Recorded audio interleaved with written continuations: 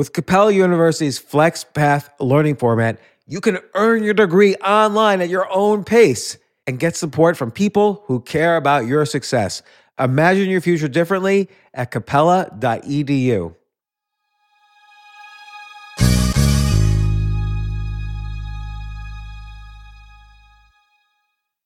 So in order to support our show, we need the help of some great advertisers. And we want to make sure those advertisers are ones you'll actually want to pay attention to and hear about.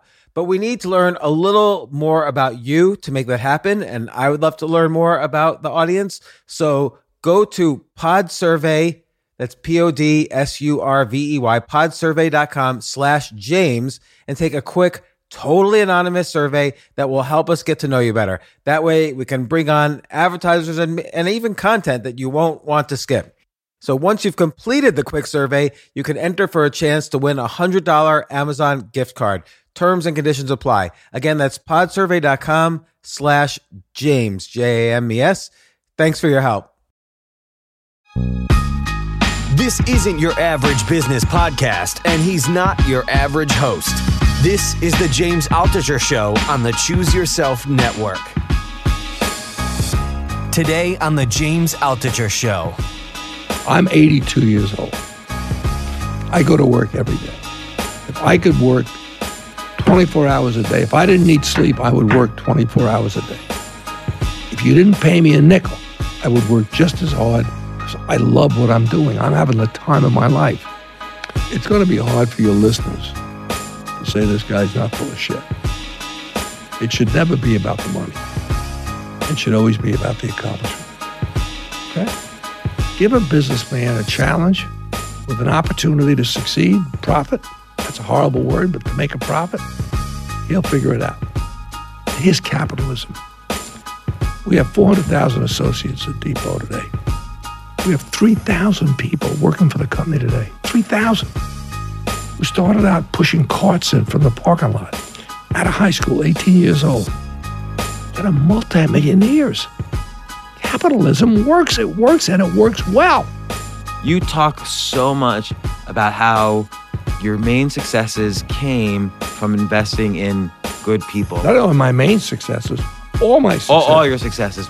People don't understand how valuable a lesson that is. Like, one bad person could ruin a multi-billion-dollar company and has on many occasions. But if you have a team of good people around you, billions of value could be created. The average Home Depot store today does something like $40 billion a year in business. But the secret weapon always was and always will be those kids that put the aprons on every morning. That's the secret weapon.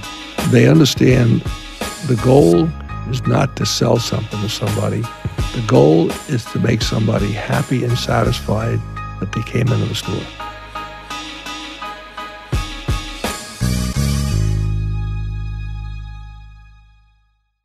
I'm doing a special intro for this one because it's kind of funny. We started recording the podcast before the podcast started. And so my guest today is Ken Langone. Forbes estimates his net worth at about $3.5 billion. He started Home Depot, among other many, many multi-billion-dollar companies. Home Depot is the biggest. It's a mega company that we've all been to. He's such a smart guy. He wrote a book where we talk about the book in the podcast. It's called I Love Capitalism.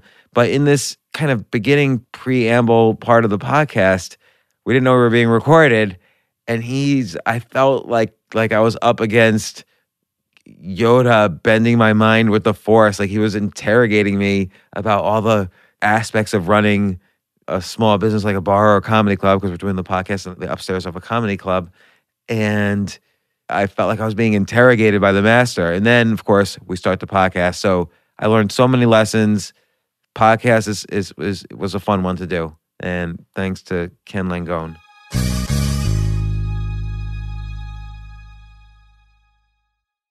And, another thing, there's so many, I was just talking to the producer of the podcast, like there's so many directions to go. And it's not a big book, but there's so many places where I've outlined stuff and directions to start from. I'm excited to talk to you about Where are you from, Marissa? I'm from, I was born in New York, but grew up in New Jersey. Whereabouts? North Brunswick, near Princeton and Oh, New sure. Brunswick, Oh, sure. near Rutgers. Yeah. Where you go to school? I went to Cornell. Yeah, you're smart. I figured that. Grad school at Carnegie Mellon in computer science. So, How the hell you end up doing this gig? I've done a lot of different Wait, things. is this on the internet? How can I Yeah. watch this? Yeah. This will be, Jay, we're doing video of this too, right? Yeah. And have we launched a YouTube channel for this? For the video, yeah, the podcast, right? Yeah. Yeah, and then the podcast itself will be, so the video will be on YouTube and the podcast itself will be on iTunes and Google Play and a bunch of other places like SoundCloud. Where else, Jay? Player.fm. Yeah. And What kind of audience do you have?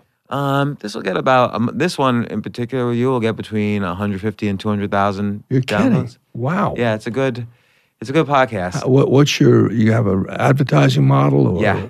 Which is not really a great model. So it's mostly, this is a Yeah, passion but if project. if you get more eyeballs, you're going to get more revenues.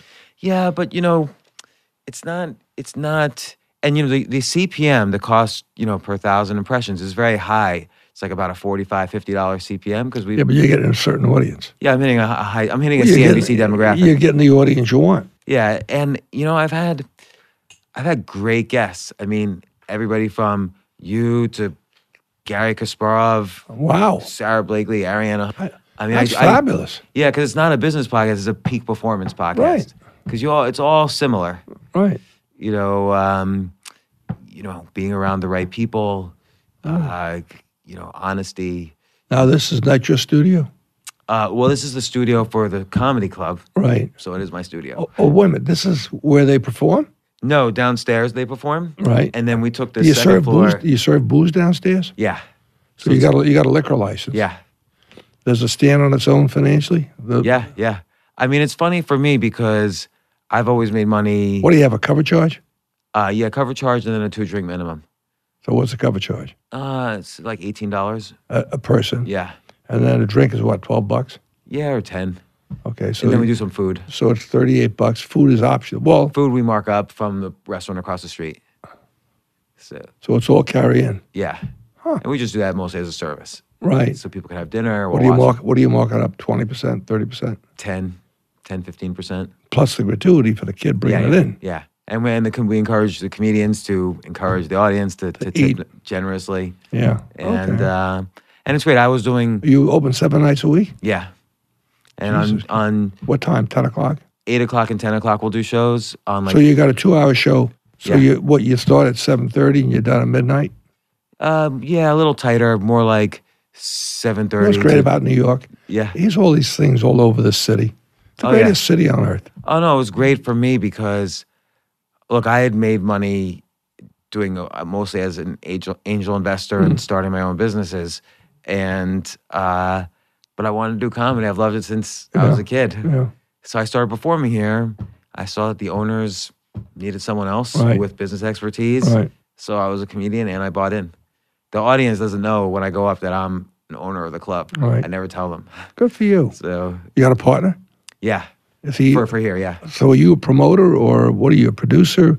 What do you call yourself? Oh, for the podcast. Well, no, for the restaurant, for the comedy show. I'm a comedian as Now, far as anyone. the guys that come in, do you pay them? Yeah, Seinfeld, like not Seinfeld, but like if a normal comedian comes in, we pay him like $50. Now, if Seinfeld wants to practice a gig, He'll come here. he'll call you up and say, "Hey, look, Yeah. let me know the next time he does it. Okay. Would you please? Yeah. That's what you owe me. Yeah, I don't want a fee, definitely. but I want my wife and I to come and see In the him. past few weeks, it's been Seinfeld and Amy Schumer did her SNL I don't monologue, like her. I don't like her. but she practiced it here. Who else has practiced She's it filthy. recently? What I love about Seinfeld is he looks at life as it is without. I'm not a prude. Don't misunderstand me. You can read from the book. I use bad words. But and you hold yourself back when needed. Rarely.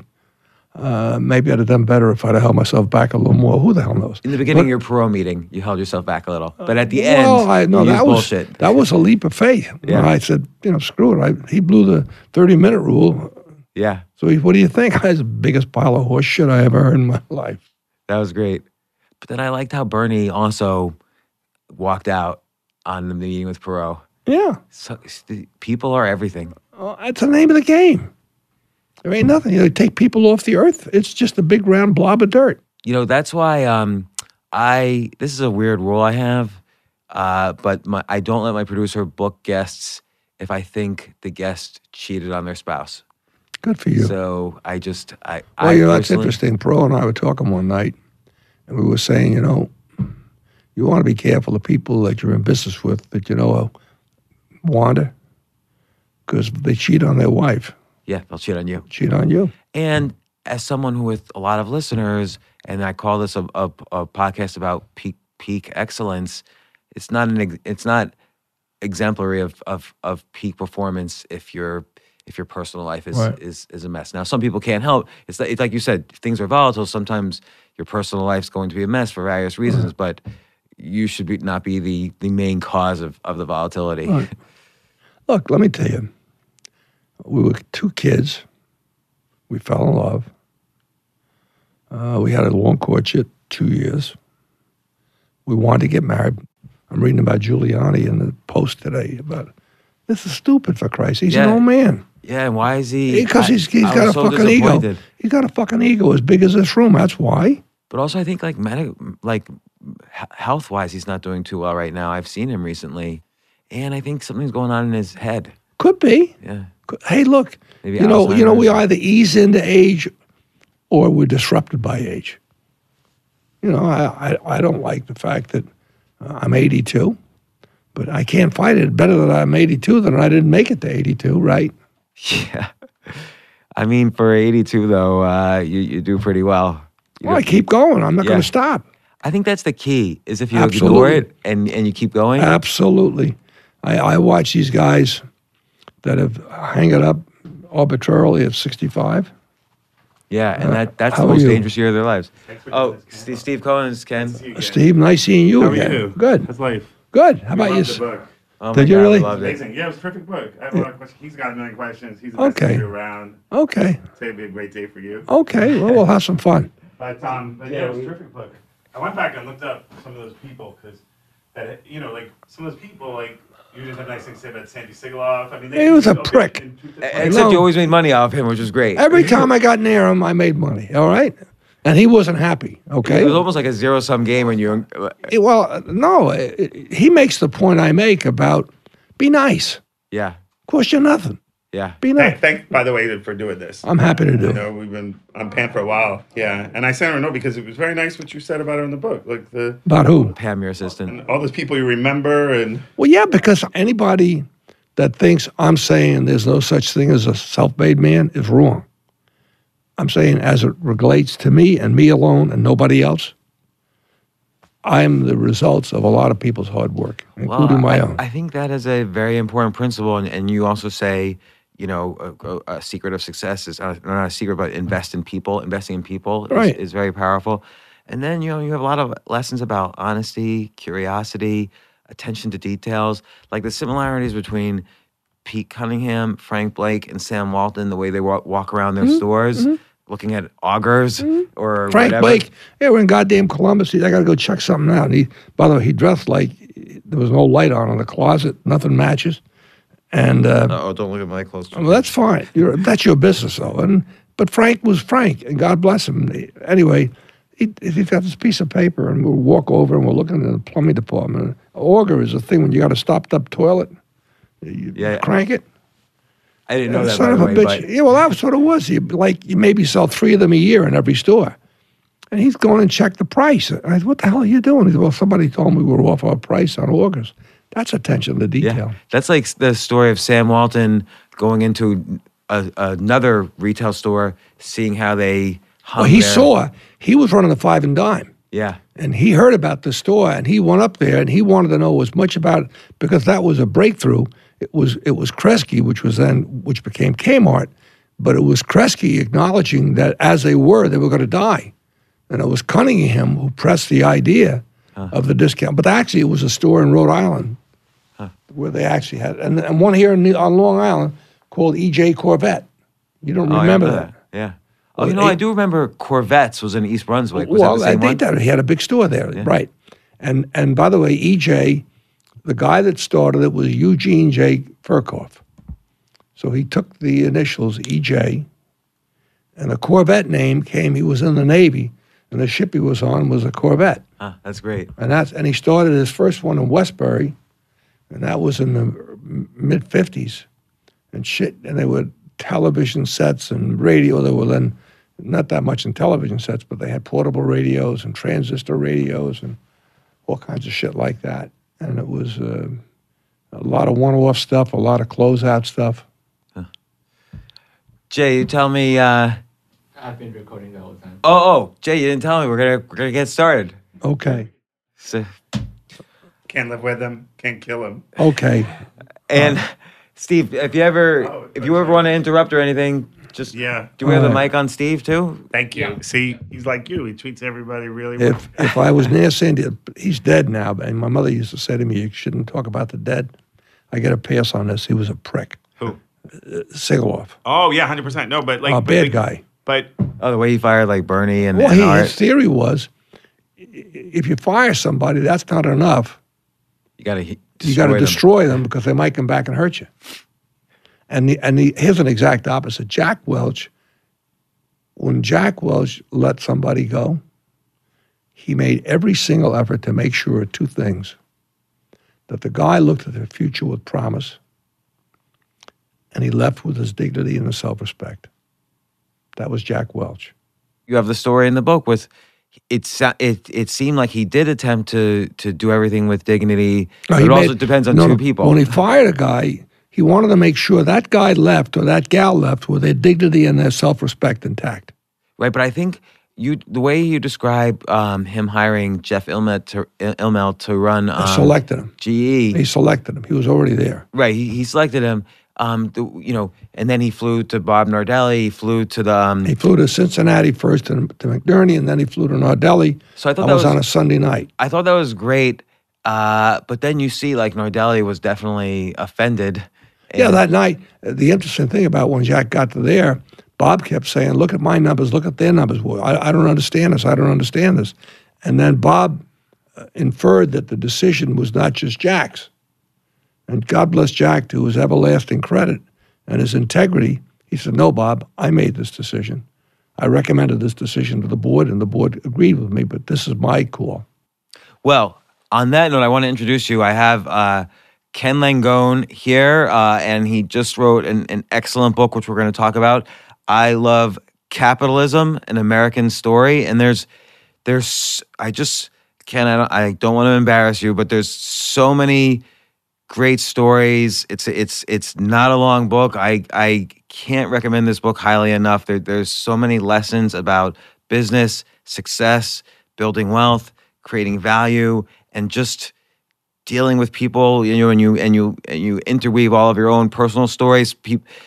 People might know your name, Ken Langone, from as you were a co-founder of Home Depot. I see your name whenever I'm driving around New York City. You can't help but see your name everywhere, and with the NYU Langone Health Centers. I was going to say you and I have two things in common, two very important things in common. Not hair, not hair, but our first jobs were both paper boys. Yep. And Tuesday. We've both given over $1 billion to charity. God bless you. No, I mean just you, Gabe. I haven't given $1 billion. I don't know if I've to charity. given $1 billion yet. I've given a lot. But actually, the second thing we have in common is we've both been pitched by Bernie Madoff. You were pitched too? Well, I was a pitch for different reasons. This was long. We'll get to your story in a second. This was long before the fraud was exposed. Right. I was running a fund of hedge funds, and I pitched him to be an investor. Okay. And he pitched me to stop doing my fund and to be an employee of his. And you didn't do it. I didn't do it. Thank God. And he said, but I was very depressed afterwards. And I'll tell you why. He said, look, I have great returns. I don't know where you're putting your money, so there's reputation risk. And the last thing we need is to see Bernard Madoff Securities on the front page of the Wall Street Journal. Holy shit. How prophetic was that? Right. And then I left and I was depressed. Like, how am I ever going to compete in raising money against this guy who's up like a steady 12% a year? And other funds were calling me that moment saying, what is he doing? Can you get us in his fund? And then after the fraud was exposed, I called them all back and I said, you remember that call? Aren't you glad? And none of them remembered making that call to me. No, that's human nature. Yeah.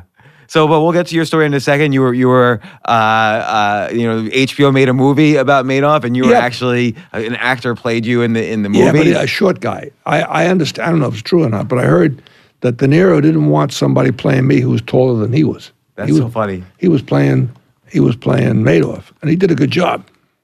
Why did they put specific? We'll get to everything. I'm just curious. Why did they, out of all the stories you could say about Madoff in an hour and a half movie, why did they include Madoff's pitch to you? I haven't the slightest idea because they never called me. Did you somehow knew that story? Yeah, I saw it. When you saw it, I saw it. I knew nothing about it. Maybe it was his last big pitch for, that sizable amount. Whatever it was, they stuck it in the story. But they didn't call me want a verification because it didn't happen. It was typically Hollywood license. They, you're full of shit, and I'm at that. Didn't happen that way. The way the book says it happened is how it happened. Well, here's what I want to ask you, and I know we're going to be skipping around the book a little bit, but you talk so much, and it's such a valuable lesson about how your main successes came from investing in good people. And we'll get not only my main successes, all my successes. All your successes, which is an extreme. People don't understand how valuable a lesson that is. Like one bad person could ruin a multi-billion-dollar company and has on many occasions. But if you have a team of good people around you, billions of value could be created. Look, the human condition is spectacular. Nothing like it. As I said earlier, if there were no human beings on Earth, it would be a round thing with some water and dirt and nothing else. You mentioned Sam Walton and you mentioned Pete Cunningham. What happened, here's what Kmart went bankrupt and probably going to go out of business now. Same business that Walmart copied. The biggest corporation in the world today in volume. What was the difference? People. Home Depot. You had Rickel, Pergament, Channel, Somerville Lumber, Heckinger's, Scotty's, all these regional chains all over. You mentioned Homeco. You mentioned Well, that was Pat Farah started. Pat's effectively one of the four founders. We say three, but Pat came a month or two after we started, and he was so much of the creative genius we had. Pat is, I shouldn't say was, he's alive and kicking and doing well. He owns a hamburger joint out in Lake Tahoe now. Busy Beavers or some crazy name like that. And we were four guys, and we were passionate about what we did. We liked each other very much. We had fun. We all had different skills and talents. And the rest is history. Yeah, I mean, well, let's talk about the main. I have a lot of questions about your people identifying skills, whether they're good or bad, and some of the near misses you've had. But with Madoff is such a clear case where he obviously was an extraordinarily bad guy, but a lot of people still invested with him. When he was pitching you, it was almost like you had an instant reaction. Like, what was your gut telling you, and how did you see that? And I should mention also, you mentioned several times you're a poker player, which involves a lot of people watching. Well, poker is as much studying people as it is studying cards. I would never want to play against Madoff because he was absolutely emotionless. Had to be. He knows he's going down when he's talking to me. And you'd have thought the sky was blue skies the rest of his life. So what gave you, like, I couldn't tell anything one way or the other the one time I met him. What gave you kind of the red flag? Well, let me ramble for a moment. Let me back up. If I were teaching a course in business school today, and I was told by the place I could only use one book, could only have one textbook, you won't guess what it would be. It would be the Bible. The Old and New Testament of the Bible, both. What I saw in Madoff when he pitched me that he was giving me something because he didn't have enough to go around for his other people that were around him 25 and 30 years. And in my head, I instinctively asked the question, how would I feel if I were one of those people that was an investor with him for 30 years and he's got this incredibly outstanding opportunity. This is what he's pitching to me, this fabulous opportunity, but it isn't big enough to give to all of his people, I thought, I'd be kind of pissed off. I'd kind of feel like, hey, that's not right. And so in the Bible, what's the golden rule? Do unto others as you have others do unto. That's simple. It was nothing profound. It was nothing earth-shattering. It was nothing like I had a major breakthrough in biotechnology or bioscience. It was a very simple, put myself in their place shoes. Right. So that obviously is was kind of the identifier for Madoff. What about, let's take a story like Frank Blake, who became the CEO of Home Depot after all of the, after he ran through all the founding partners, he was sort of the first non-founder to become CEO. Right. And the well, no, Nardelli was. Oh, right, Nardelli was. But remember this. It's kind of sad the way it ended up with Bob. And I would say two things about Bob. The first 4 years he was at Depot, roughly the first 4 years, I can honestly say virtually everything he touched, he made better. Okay? And one of the great things he did, and Frank will confirm this, he brought Frank Blake to Home Depot. Frank had worked with him at GE, and I've asked Frank more than once, Frank, if Bob wasn't there, would you have come to the Home Depot? He said, absolutely not. So he did inspire loyalty in his and that was his lieutenants. whole game. That was Bob's whole game. But he didn't inspire loyalty among the company culture, ultimately. Well, who the hell knows what's in people's heads? What I saw at the end was a more focused, in my opinion, a more focused effort on his part as to what's in it for him, as opposed to what's right for the organization. The Army has a practice. You always feed the troops before you feed the officers, and I believe that, okay? My dad was what you would call a small person. He was a plumber with an 8th grade education. I think my father was the biggest thing in life, my mother and father, both of them. But in the context of how you describe people, they would be among the little people. If you measure station in life or economic status or whatever. And I suppose I'm sensitive to that because I'm of the little people. And I look at people today and I realize the ones I want to be around, the Frank Blakes of the world, and make no bones about it, I can't think of anybody that stands up to Frank as a CEO of any corporation I've ever been involved in. And what's interesting is right after you put him as CEO, you ran into a guy in your community who had also Frank had worked for him at GE, right? And he said, "No, Frank, you made a bad decision." No, he said to me, and he's a wonderful man, a very close friend of mine. And he said, Frank worked for me. He's no CEO. And I said, now, look, Frank was an unknown quantity, or an unquality, I should say. He'd never run a company before. His academic record was singular. I mean, Christ, Harvard undergraduate, Columbia Law School, clerk to Justice Stevens of the Supreme Court, head of strategy for General Electric, number 2 guy in the Department of Energy. I mean, this is heavy-duty stuff. But he probably didn't know a hammer from a saw when Nardelli brought him to Depot. But there was some quality in Frank that you saw and that other people didn't. And I tell you what it was. It was an incredibly brilliant guy who had this enormous well of humility. Frank and I went out and had lunch with Jeff Bezos last December, and I tell people, be careful with Bezos. He's smart and he's humble. Man, that's a winning combination. A guy that no matter how gifted he is, can relate back to people not so gifted. That's a winner.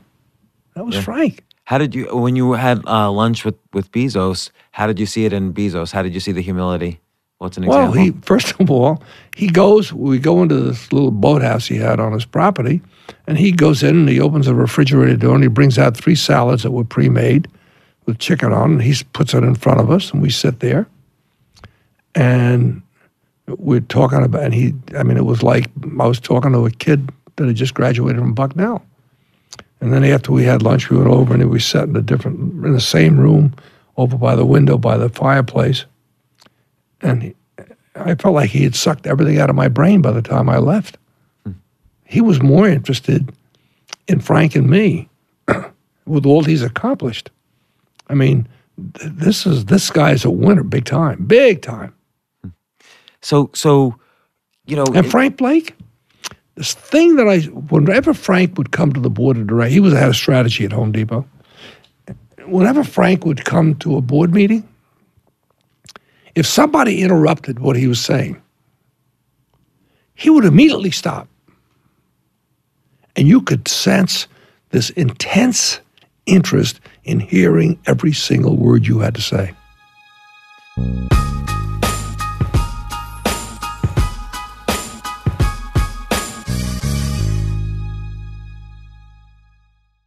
Yes, it's totally true.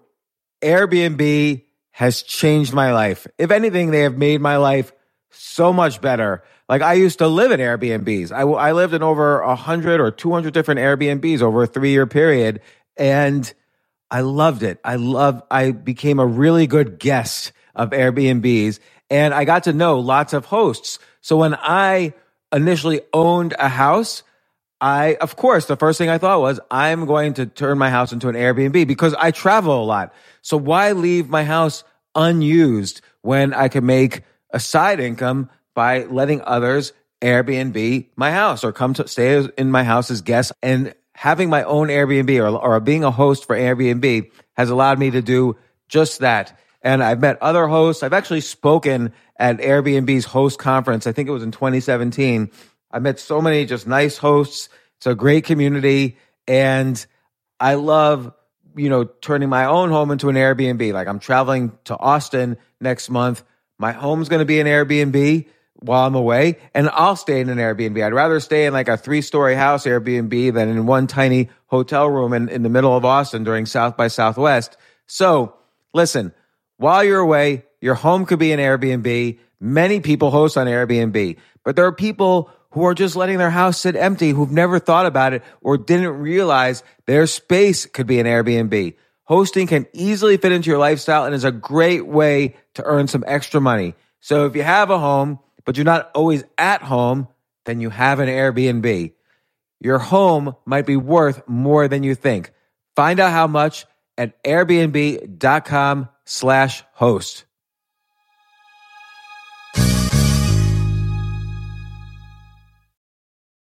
Daylight savings time is starting up again. Okay, podcast is over. That's all you needed to know. But why do we have daylight savings time? Answer: to give us more daylight from March through November. By setting your clocks forward, it may feel like there are more hours in the day when we initially start daylight savings. But if you're hiring, it doesn't necessarily help you find qualified candidates for your roles any sooner. There's only one way to do that: ZipRecruiter. And right now you can try it for free at ZipRecruiter.com/James. ZipRecruiter works around the clock to find qualified candidates for you. Once you post your job on ZipRecruiter, they send it to 100+ job sites so you reach more of the right people. This is such a brilliant idea for a business, and ZipRecruiter did it. So ZipRecruiter's smart technology also quickly scans thousands of resumes to identify people whose skills and experience match your job. I've used ZipRecruiter, particularly as a potential employee, and I still, to this day, get messages every day. James Altucher, would you like to apply to be VP of Entertainment at NBC or whatever? So there's just nonstop emails. Like, I got 5 or 6 emails today because a year ago I signed up for ZipRecruiter. So spring forward with a new hiring partner, ZipRecruiter, and find top talent sooner. See why 4 out of 5 employers who post on ZipRecruiter get a quality candidate within the first day. Just go to this exclusive web address to try ZipRecruiter for free. ZipRecruiter.com/James. Once again, that's ZipRecruiter.com/James. ZipRecruiter, the smartest way to hire.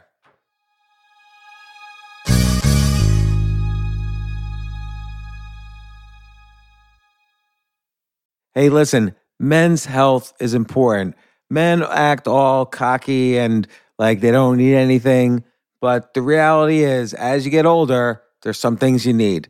And it often feels like we're too busy to take care of our health problems. Like, I'd rather do anything than go to the doctor or the dentist or the pharmacy or whatever. But now you don't have to waste your time if you use Hims. HIMS, H-I-M-S, HIMS is changing men's healthcare by providing simple and convenient access to science-backed treatments for erectile dysfunction, hair loss, weight loss, and more. The entire process is 100% online, so you get a new routine of improving your overall health faster. Jay, you listening to all this? Yes, I definitely gonna use him from now on. Not that you need it. You're young and healthy. James, I'm 35. You're getting there. You might need it. Who knows?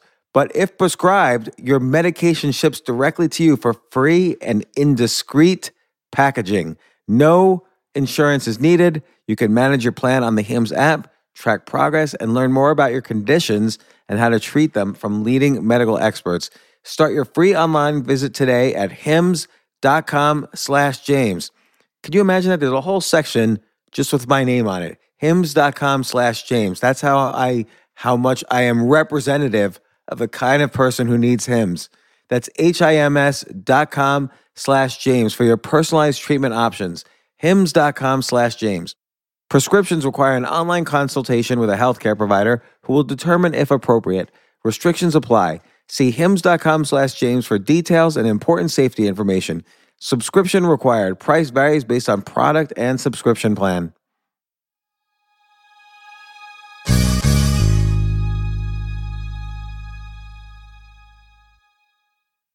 It sounds like, one of the lessons you talk about in the book or reading in between the lines is that a strong curiosity combined with an attention to detail is a key factor of I'm going to say a self-serving thing.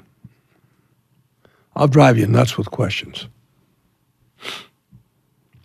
I think a fundamental characteristic of an intelligent person is an incurably curious mind. They always want to know more. Great board members that I've sat on boards of asked a lot of questions. And the board members that you could forget about sat there like bumps on a log. Didn't say a goddamn word. And you have to put a mirror under their nose to see if they were alive. Well, it seems like you've been on so many boards. Not too many. But certainly you've also seen a lot of bad decisions made about people. So what's a typical, what's an example of bad, like what's the... Why don't I talk about my mistakes in people? Yes. Okay? And they're in two categories. One, I was fooled. Okay? I was wrong. The guy wasn't what I thought he was, and he never was. The other is that as good as the guy was, the business we were trying to do fundamentally didn't have the potential that we thought it did. I've gone down in business with good people. They tried hard. They gave it everything they had. They were well qualified. It just wasn't meant to be. Well, or let's take the case of like Bob Nardelli, who you recruited from GE to be CEO of Home Depot. The business was a good business. Home Depot was a great business. It still is. Right. But he was so Shop focused. Home Depot. He was so focused on the numbers. And like you mentioned in the book, he took the low-hanging fruit that was available to increase profits, but ultimately couldn't infuse his personality into the corporate culture. Let me back up. GE has a number of major businesses. Bob ran power systems. Healthcare was a big business. Financial services was a big business. Aircraft engines was a big business. Each of those businesses were run as a separate corporation, had its own CEO, didn't have its own board, but it had its own CEO, had its own general counsel, its own CFO, and so forth. And each one dealt with their people the way they chose. So, for example, Nardelli would throw a big Christmas party every year for the key people, a lot of them. And we made a deal with Bob in early December. And he joined us a week after Jeff was announced. Jeff announced on one Monday, and we announced the following Monday that Bob was joining Home Depot. And Bob invited me to their Christmas party, the GE Christmas party. He was leaving to come to us. And that night, one of the people that was in attendance at that party was a union representative, a high-ranking officer of the union that some of the people that worked in power systems were a member of. the glowing words he used about Bob as an adversary.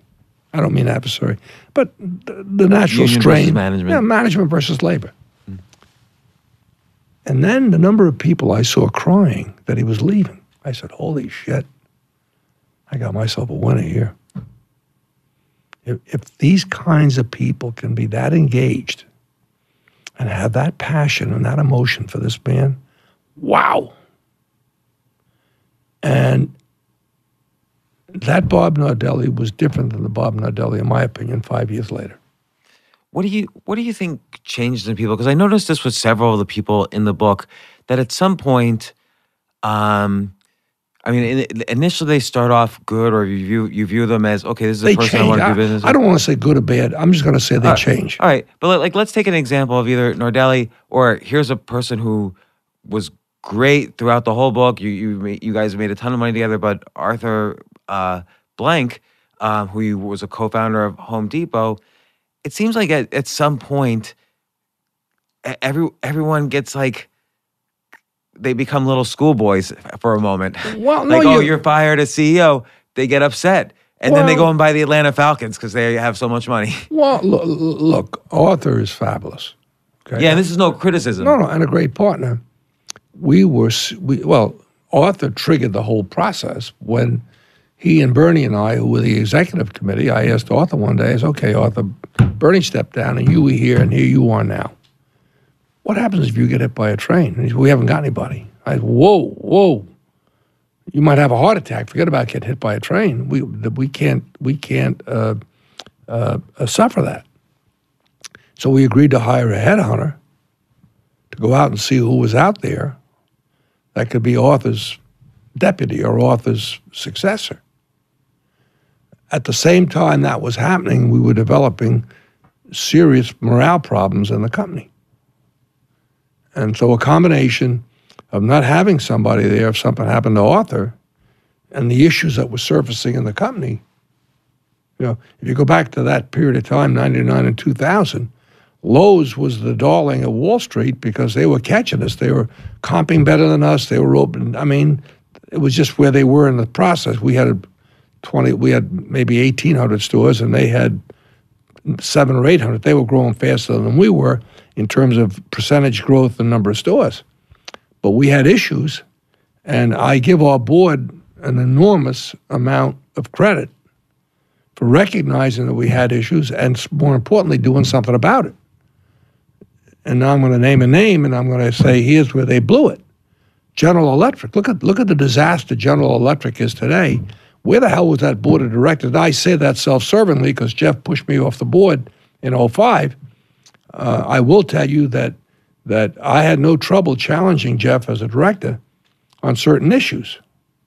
And initially, I wanted to leave the GE board because there was this stress between Nardelli and Immelt. Even though Nardelli was now at Depot, Nardelli always believed he got screwed. He should have had Immelt's job. His dream job in life was to run GE, and he didn't get it. And I think there was a certain amount of Bob, okay, I'm going to show you guys made the wrong decision. And more than once I said, Jeff, I'll give you the math. I said, I got 300,000 shares of GE. I got 15.5 million shares of Home Depot. Guess where my loyalty is? And I said, but be that as it may, I think I can do both jobs, but I don't like what's going on. There was an issue about light bulbs where we threw them out. Bob threw them out. There was another issue about the credit card. And on top of that, I had taken over as chairman of the medical center. We had an open process, and Siemens got the business, and GE lost it. I'm still on the board of GE and there was a couple of things I challenged Jeff about in private that I know didn't rest well with him. I mean, for example, and it's hard to believe because GE was recognized as one of the models of great corporate governance.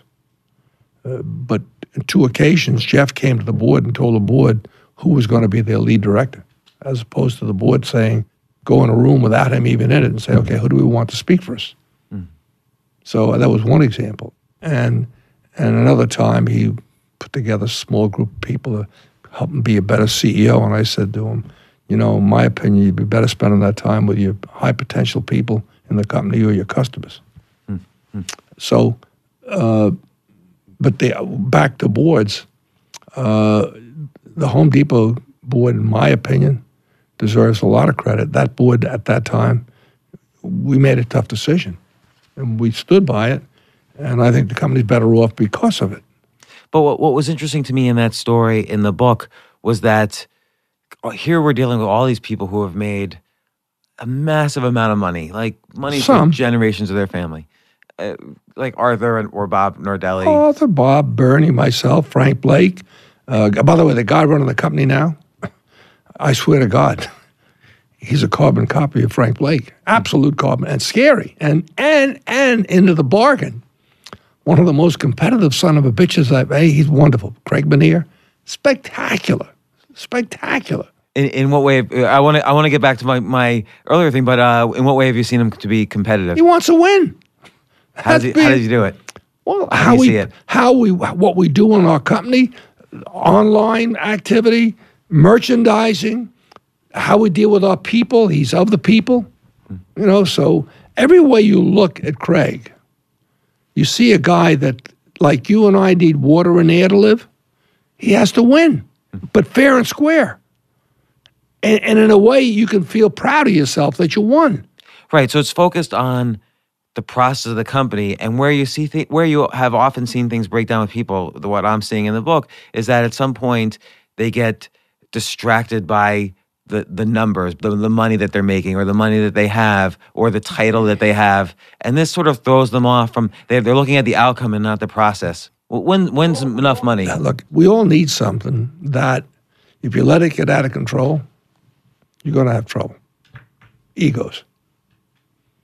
If you don't respect yourself, don't expect anybody else to respect you. So you got to have that much ego to feel good about yourself, because that's all you got. I look in the mirror in the morning. I looked at shaving this morning. I said, "Hey, pal, you're not the best guy looking out there, but that's all you got. Let's go kick it in the ass."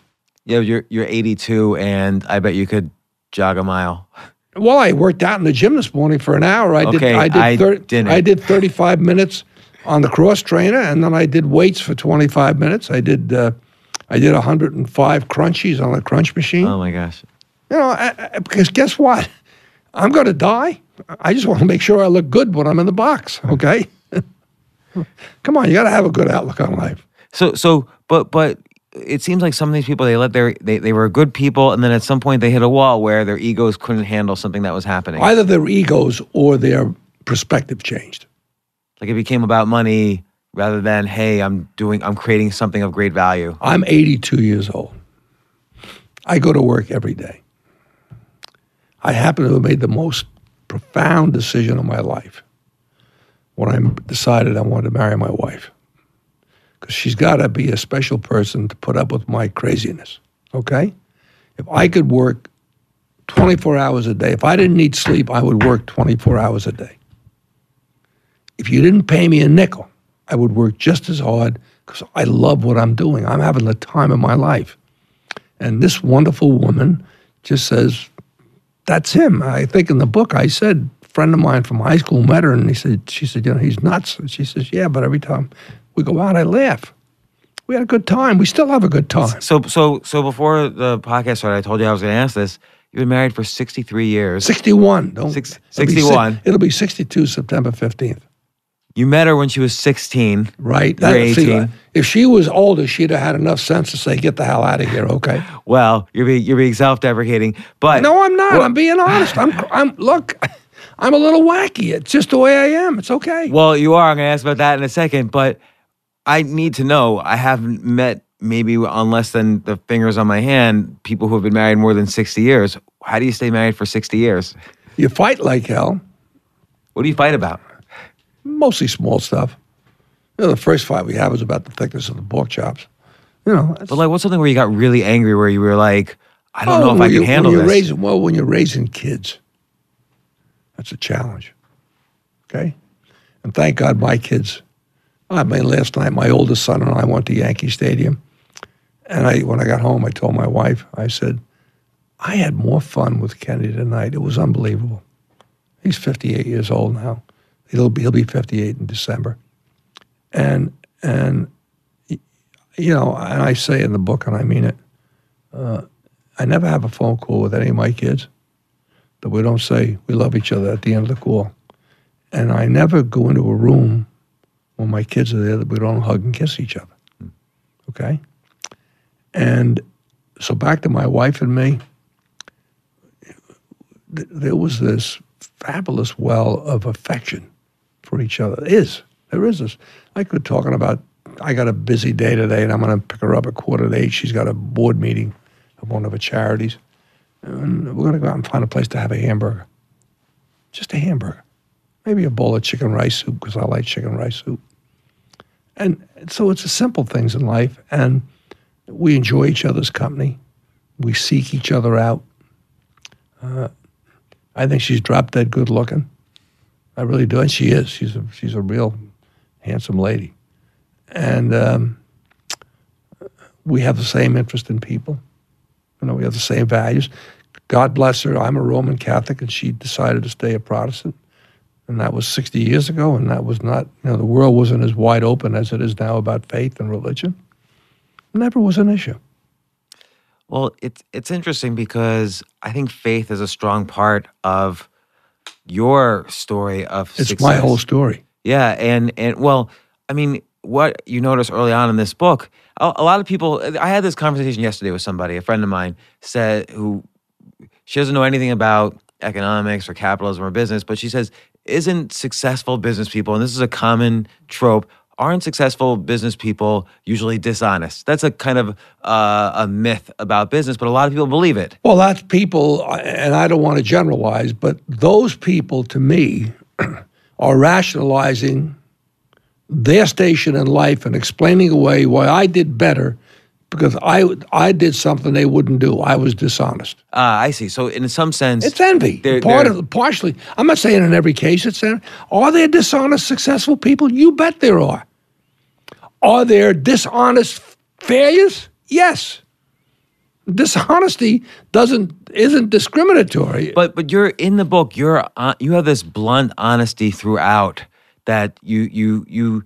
It's almost like you have this sense that if you're saying to yourself, if I always speak from a core integrity, good things will happen. You're trusting this process. I don't know if good things will happen, but I'm going to sleep better that night. Well, like for instance, when you're working at the brokerage firm, I'll Pressbridge. Yeah, the president wants to front run a customer trade, and you instantly walked into the head of the firm's office and say, "Yeah, I'm leaving," or "This guy has to leave." Oh, I know. I told him. I sat there stunned. I don't think many people would do that on Wall Street. Let me tell you, a young man called me up last night at 10 o'clock. I got back from the baseball game. Yankees won 3-0. God damn it, they're looking good. I'm telling you. Oh, man. Huh? You a Yankee fan? Yeah, like when they're good. I'm telling you, me too. I'm fair weather. I'm like you. But let me tell you right, these and they're kids. Is that hockey or? No, they're kids. These are kids. They're nobody's really over 30. These are kids. These kids have got runway. I was with Randy Levine, the president of the Yankees. Cool, very cool. Yeah, and I said to him, you guys are positioned for we might win 5 World Series in the next 10 years. So, so anyway, so I get home, and this friend of mine calls me up, and I talked to his son, and I said, sure. So I reached out for his son, called him up, and he was talking about a business proposition, and what did I think? And I says, Buffett said this. And I'm my best ideas I steal from other people, or best quotes are from other people. And Warren Buffett said, and boy, he's so right, it takes a lifetime to build a reputation, and you can lose it in 5 minutes. Nothing's more true than that. Nothing. And so, are there dishonest people that succeed? Sure there are. Are there people that are scoundrels that are financially successful? Of course they are. But it seems like the stories you tell where you were so bluntly honest, it's like you were almost not diplomatic at all. Like with Ross Perot, you were the reverse of being diplomatic. You First were just of all, speaking. Let me tell you about Perot. And by the way, this was a great meeting, which catapulted your success. Well, it was a key to my success. Yeah. He was my big career break. This was before both of you really had made that much money. Well, he was rich. You brought... His company was worth a lot of money. Well, yeah. You made it worth a lot of money. Well, I put it in the market. He made it worth a lot of money. He ran the company. And I met Perot, and I had an instantaneous like for the man. I just knew I wanted to be around him. And so in those 30 minutes he was telling me about all these other firms telling him, it was very clear he wasn't saying this is what he believed. He was saying this is what he was told. And this was the mystique of Wall Street. And I figured, what the hell? Jack Haidt said, rule number 1, get out of there in 30 minutes. And rule number 2, don't swear. Now, let me digress for a moment. You'll notice that one of the people that signed onto the book, in the back of the book, the what do they call it? Dust jacket? Is that what they call a book cover? It's Cardinal Dolan. Much of my life was in a trading room.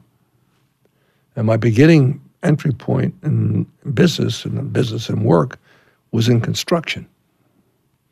And in both those settings, bad words are de rigueur, okay? And I wish I didn't swear as much as I did. But when Jim Kaplan, who, by the way, my collaborator, he was spectacular. I urge anybody who's thinking of writing a book, grab Jim Kaplan. He wasn't good. He was phenomenal. He took out all the swear words? No, they're in there. The swear words are in there. And look, I don't think the fact that I use a few choice 4-letter words should be a measure of me as a person or my character. Right. Well, and I think Perot So when would Perot agree. told me, okay, well, what do you think of what I said? And I said, and I thought, my God, I got 30 seconds left. And I said, well, Mr. Perot, I'll see you next time and we can talk more about what I got in my mind. No, what do you mean? I said, well, Jack Haidt said I got 30 minutes and this is it. What do you think? And I thought, and I said, how could I be quick? I said, Mr. Perot, that's the biggest pile of horse shit I ever heard in my life. And you were a small, tiny firm up against Goldman Sachs, Morgan Stanley, the biggest guys in the country. I was betting a ranch, except I didn't have a ranch to bet. Okay? I mean, I figured... You flew across country, and you're willing to have them just throw you out. Well, I'm not throwing me out. I was willing to say, hey, look, this is me, and what you just said to me is not what's happening, what's going to happen. It's simple. I'm going to decide I can put a price on the value of your company, and I'm believing in myself and my firm that I can go out and persuade people to buy your stock at that valuation. It was that simple. So, but that style of blunt speaking, almost without caring what the other person's thinking, because you're confident in your integrity and what you're saying, that won you many deals. I would say that put me on a map. Right, and in addition to obviously... When he asked me about the prospectuses, and I tried to finesse that, he bring all the deals down, all the prospectuses of the deal. I didn't have any. I hadn't done one. So I thought he'd forget he asked me. So he dropped me off at the airport. What about those prospectuses, Ken? I said, there aren't any. He looked, what do you mean? I said, I haven't done any, Ross, before you. And he said, wait a minute, Perot. And you had already had like 3 months. You already Yeah, had a couple of time months. with him. No, about a month and a half. I met him in, I think, around March of '68. And this might have been maybe even 4 weeks later. And I said, Ross, don't worry about it. Your company's so strong and so good, nobody can screw your deal up. But I said, if I do a great job for you, I'm made. So I said, I got all the risk. So your sales technique in that approach was basically saying, not only being blunt, but saying you have skin in the game more than like just some... I had far more than him because you know what? This was my route to stardom or to oblivion. Well, why did you value it? You talk about how you valued it at 100 times more, ultimately 115 times more. But what made you think, other than all those bigger firms, that it was worth that much? Well, you didn't say initially. You probably had an investor, right? Let me tell you what I saw. I saw Ross Perot, first of all, and I was right, being one of the great businessmen of all time. I saw the way he stunk integrity and truthfulness. How he I said he stunk.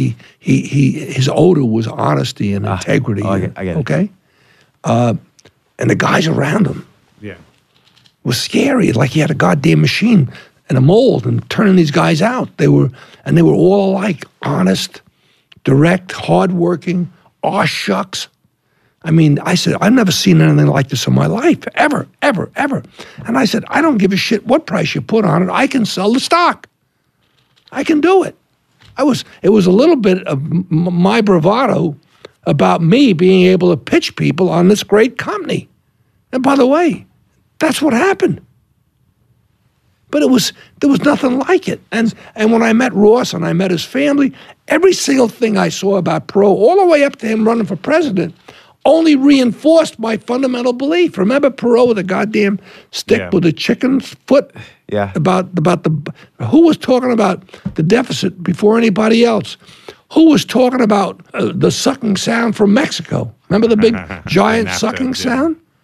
This guy, that was 25 years ago. So given that this was such a high stakes deal for you, you were a young guy making your name, pitching now, against. It wasn't high stakes because nothing from nothing is nothing.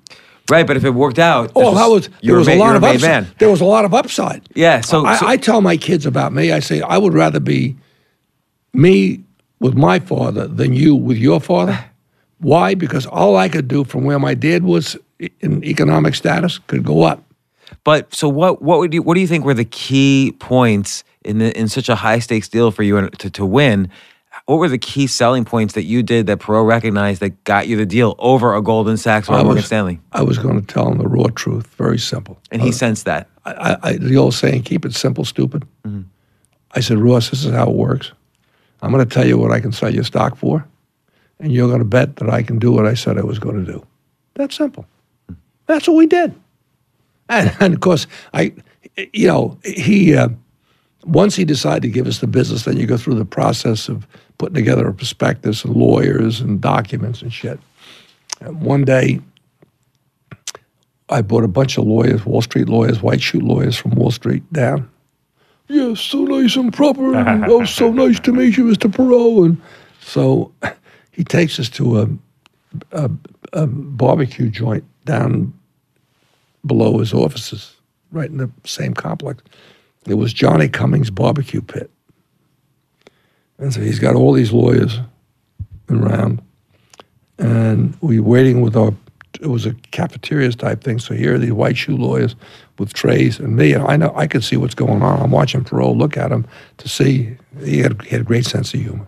He's wonderful. Ross, you do nothing but laugh around Ross Perot. I wish the world knew him better than as a politician, because he's truly a remarkable human being. So anyway, we're up there, and this guy, Johnny Cummings, had a filthy, dirty rag that he's wiping off the top of the counter with, and looking at each of us with our trays on the little thing that you slide on. What do you have, boys? And one of the lawyers, I don't know. What do you suggest? And Perot had set Johnny Cummings up, and he said, well, sir, he said, people down here, we got this great barbecued armadillo. Ain't nothing like it. You might want to like it. And he said, well, because the lawyers are all trying to please Perot because he's our client. And he said, well, I suppose I'll try it. And, well, how do you like it? What do you mean? Well, you want a rare, medium, or well done? And he said, well, what do you think? Only one way to have it, well done, because it can be a little tough. And because it was barbecue. So now we're sitting around at lunch, this round table, about 7 of us, and I'm watching Perot, and I could see he was having the time of his life watching these highly proper Brahmins, if that's what they were, all, waspy Wall Street white shoe law firms. I said, this son of a bitch is having a good time right now. I kept it in my head. Now, normally, the day of the underwriting, you have a lunch, a nice formal lunch at one of these established then clubs in Wall Street, the Wall Street Club or the Downtown Association, or one of the clubs. So we had the offering in the morning at 10 o'clock. We released the stock. The stock did very well. It came out at $16.50. And the first trade was $23 or $24 a share. It was a phenomenal success. And he said, where are we going for lunch, Ken? I said, I got the very, very exclusive club that we're going to have lunch at, the Umbrella Club. Umbrella Club? I said, yeah, Ross. I said, there's nothing like it in New York, and I think you'll enjoy it. What I had done, I had taken a hot dog stand lady, one of those carts. And I paid her to go in the garage of our building. And I brought in the picnic table and 2 picnic benches from my backyard in the garage of this building. And so we walked down to the garage. He thinks we're going to get in a limousine and drive someplace. And there's a goddamn umbrella on the stand. And I said, Ross, welcome to the Umbrella Club. I mean, it's shit like that. Did he appreciate He loved it. Oh, yeah. He has a picture in his office of him and me standing with a lady under the goddamn umbrella in the garage. So this reminds me also of so many of your stories, and I've never done this in my life.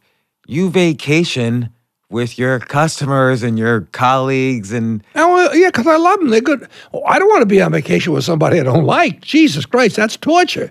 Yeah, but I always figure, I spend so much time with these people, vacations when... I can't get enough of them. I just told you if I could go without sleep, I'd do it 24 hours a day. And I think people, there's really no shortcuts. Like, No, you have to get under the skin of... Let me tell you what. Don't fake. There are people I don't like. They know I don't like them. And I don't want to be around them. Because you have no time for it. Not that I have no time for it. I don't want to be a fake. I don't want to be nice to somebody that I don't particularly enjoy being around. I'll be polite to them when I see them, but I'm not going to go out of my way to go out and have a pizza with them, which is what I might do with good friends of mine. Hey, let's go up to DiMaggio's in Port Washington and have a pizza and a bowl of escarole and bean soup. Do you want to die and go to heaven? How come you're looking at me when you say people you don't like? No, Steve, I like you. Everyone likes Steve. You guys have got a great smile. How can...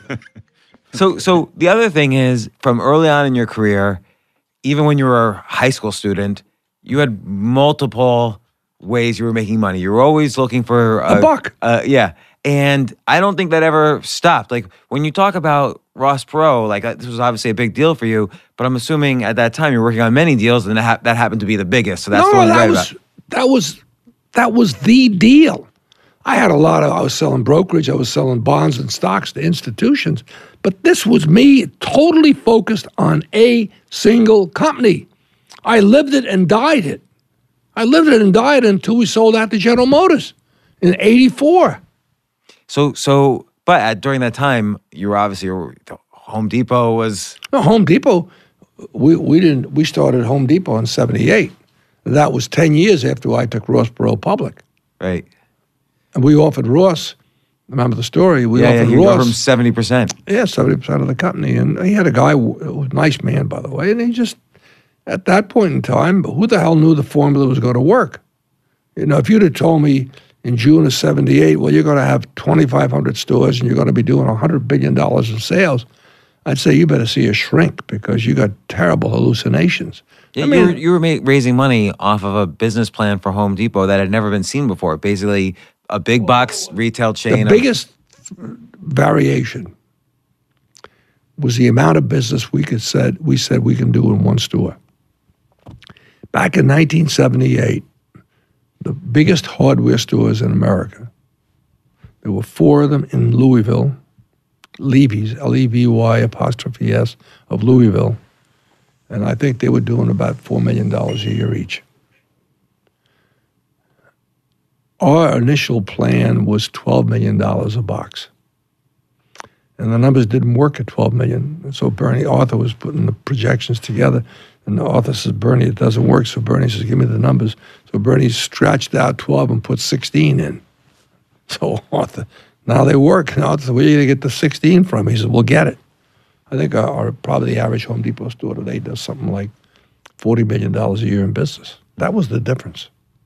But the secret weapon always was and always will be those kids that put the aprons on every morning. That's the secret weapon. They are the magic sauce. They're it. Right, because every employee at Home Depot is essentially a salesperson. Well, they're a salesperson, but also they understand the goal is not to sell something to somebody. The goal is to make somebody happy and satisfied that they came into the store. Okay? And don't sell somebody a $40 item if a $2 item can do it. I told you the story about the kid in there with the washer. Yeah, And Gave then it to him. Ultimately, He they came could have back and sold bought the a guy a kitchen. whole faucet. The guy didn't know what the hell he was doing. Yeah, here's your faucet. Go home. And the kid said, wait a minute. That's not broke. What you got to do? And he had a little screwdriver in his pouch, and he unscrewed the brass screw and tore open a little glassine bag of assorted washers, put the right washer in, put the screw back in, and said, here, it's all done. If you want something that we don't have and we know it's in another store, in a competitor store, we'll tell you, go there. They got it. We don't have it. Sort of reminds me actually of when Borders bookstore started. You think of it as big box, retail chain. They were sort of known versus Barnes & Noble. Their staff knew about books, could talk to you about books.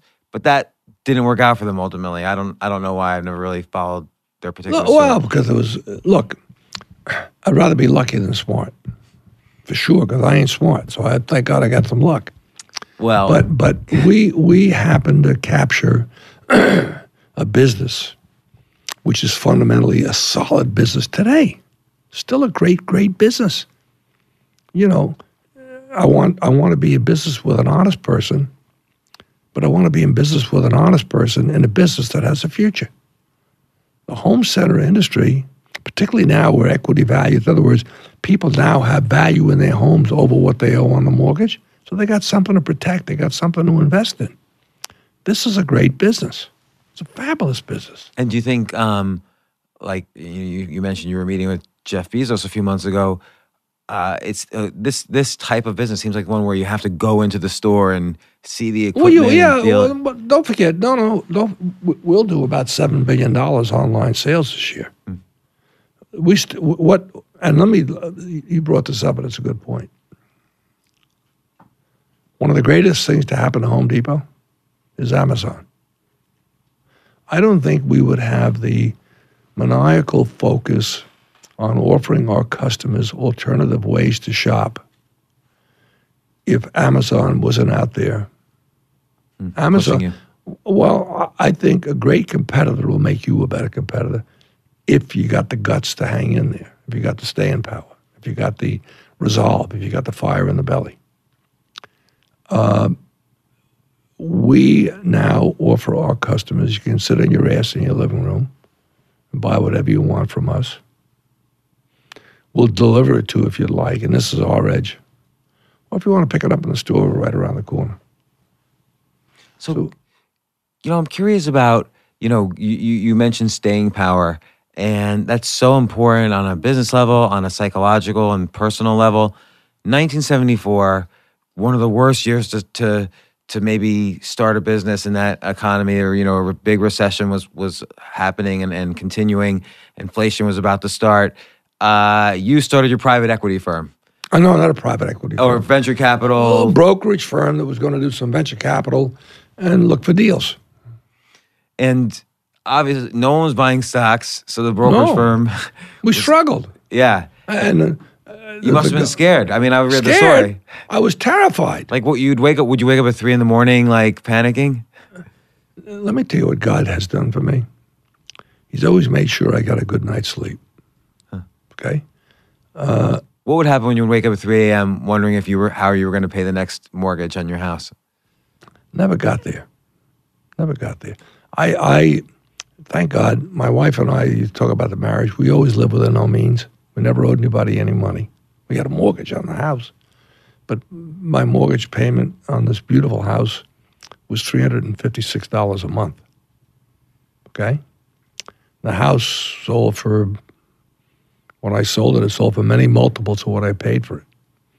But back to, I think there needs to be a certain tension in life. One of my real close pals is Stanley Druckenmiller. Really, history will dictate he's a legendary investor. Now, I've been an investor with him for 35, 40 years. He's never had a down year, never had a losing year. This guy is so goddamn competitive. He has to win. Because he gives money away to charity like you can't believe. He's legendary for giving money. there's a great organization up the road called the Harlem Children's Zone, Promise Academy, and Harlem Children's Zone. Jeff Canada founded. Stanley is the juice in the whole thing, and Stanley, it's beyond money for Stanley. Nothing to do with money. The way you keep a score. You know, it's interesting because you mentioned you've been an investor with him for 40 years. Ross Perot, this is like, what, 50 years ago? Yeah, 50 years ago. 50 years ago. Yeah, because... I called him 2 weeks ago and said, Perot, we've been hanging out with each other for 50 years. So people, you know, when you surround yourself with these good, honest people, it's like you grow up together. You grow up together. You start with nothing. When you met Druckenmiller, he was a trader's assistant for somebody, and you sort of find the right people that, and you say, this is your team, and you grow up with that team, and look at all of you are billionaires. Not all of us. Some of us. Because of the power of compounding. By the way, I don't know where they get the notion I'm a billionaire, because I don't know what I'm worth, and you know what? It doesn't. I know I can pay my bills. Okay, I know I have my wife, God bless, has got wonderful taste, and we got beautiful homes, and I know I don't worry about money, but I do worry about money. Don't ask me why, but every morning my first thought, if I don't get off my ass and get going, I might go broke today. Really? Yeah, look, a racehorse wants to run all the time. Would you actually think you could be at risk? You feel that tiny No, I have fear. no debt. I can't be at risk because I don't owe anybody any money. But you feel that little fear. Something. It's a fear that starts out when I was probably 6 or 7 years old. But you said earlier it's like everybody needs some tension to keep going. Yeah, I got my own tension. This is the tension. And look, I'm blessed. I am so blessed in starting with my bride. Well, going back to my mother and father. These were simple, humble, hardworking, uneducated people. But they had this wonderful capacity to give their children unconditional love. My father used to be so angry with me. I wish I had a nickel every time my father would say to me when he was pissed off at me, if I never see you again, it'll be too soon. Okay? And 5 minutes later, he's hugging me and kissing me. You know, it was with the emotion of the moment. That's a great base to have. So this bride I married, okay, and I know one thing, and I said it in the book. If I flopped, she'd still be around. You know, it doesn't get any better than that. My sons are totally, I don't want to say unimpressed, but my success doesn't matter to them. I'm dead. That's all. We sat last night at Yankee Stadium. I'm eating a hot dog, and Kenny's a vegetarian. He eats no meat. He's a runner. He's a great athlete, great shape. He's sitting there he's got a hot dog roll with some cheese on it instead of a hot dog in it. He's got a big bowl of salad, and he's got some fruit. And I'm having a hot dog, and anybody in America can do that. And we had the time of our life. You mentioned that earlier that, you know, they have you as a father and you had your father as a father, and that, you know. I had a better deal than they did. Right. You mentioned that it was a better deal because maybe it gave you that tension, that hunger of like, I've got to do 6 jobs simultaneously while in high school. And then I'm going to figure out how to, each stage of your life, you're figuring out a new, innovative way to make money. What's your kids' tension? How do you give them the tension? Well, first of all, they're very independent.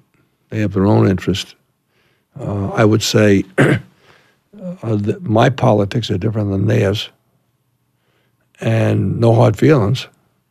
You know, I think they come at it in a more, would say, balanced way than I do. They're libertarians. They're not political. I'm a conservative Republican. I suppose I'm a libertarian too, but we respect each other as human beings. And certainly I am their father. That is, their mother and I got together, and they're the result of us getting together. That's the way people show up on Earth. And I don't crowd them, and they don't crowd me. And when we're together, we love each other. The other night, my son Steve and my youngest son called me up around 9:30 and just wanted to talk about nothing, and I wanted to talk about nothing, and we talked for nothing for 5 minutes, and that was it. I think the thing I would hope is, I think I'm more ordinary than I am extraordinary. I don't know, because I think that consistent, super consistent, blunt honesty, the belief that investing in people is the only key to success, the curiosity, the humility, the diversification of success. Be careful of my humility. No, I'm serious. Because I even challenge myself sometimes. Am I really sincerely being humble, or am I playing to the crowd? Okay? Either way, it's okay, though. Well, it is, but when I say I'm not terribly intellectually gifted, that is not an effort on my part to be falsely humble. I don't think I'm necessarily gifted intellectually. I'll kill you with energy. Well, and also clearly you were good at spotting. I got a great nose for people. Where did I learn? One of the great lessons I got, how did I size people? Because what you do after a while, you slot people. You meet somebody, you say, okay, I know what he's like because he's like that guy I knew there. Yeah. And you put him in a bucket. When I was a caddy, it was interesting how I could slot somebody by walking 18 holes of golf with them carrying their bag. Huh. Whether they were a pain in the ass, whether they were nice, whether you wanted to be with them, And I say in the book, one of the things I love to do if I'm going to hire somebody, I like to take them to a restaurant and see how they treat the waiter or the busboy. Good lesson. Yeah. You can't. We take all these. Again, I don't mean it in a pejorative way. We take all these little people. They're the ones that really make our lives so fun. Whether it's my driver Alvaro. I'm a pain in the ass. I'm always got to be here, there. This guy doesn't know he's working nights or days. I told him Sunday, you got to pick somebody up Sunday night and bring him out for dinner. Okay. Now, he'll drop me off at the office and say, can I go to the gym? I said, do what you want. I'm in the office all day. So he goes to the gym. It's give and take. But Alvaro is a very precious. Pam Goldman, my assistant. Christ, take my eyes out of my head before you take Pam away from me. Some people are probably afraid to give this much praise to people around them, right?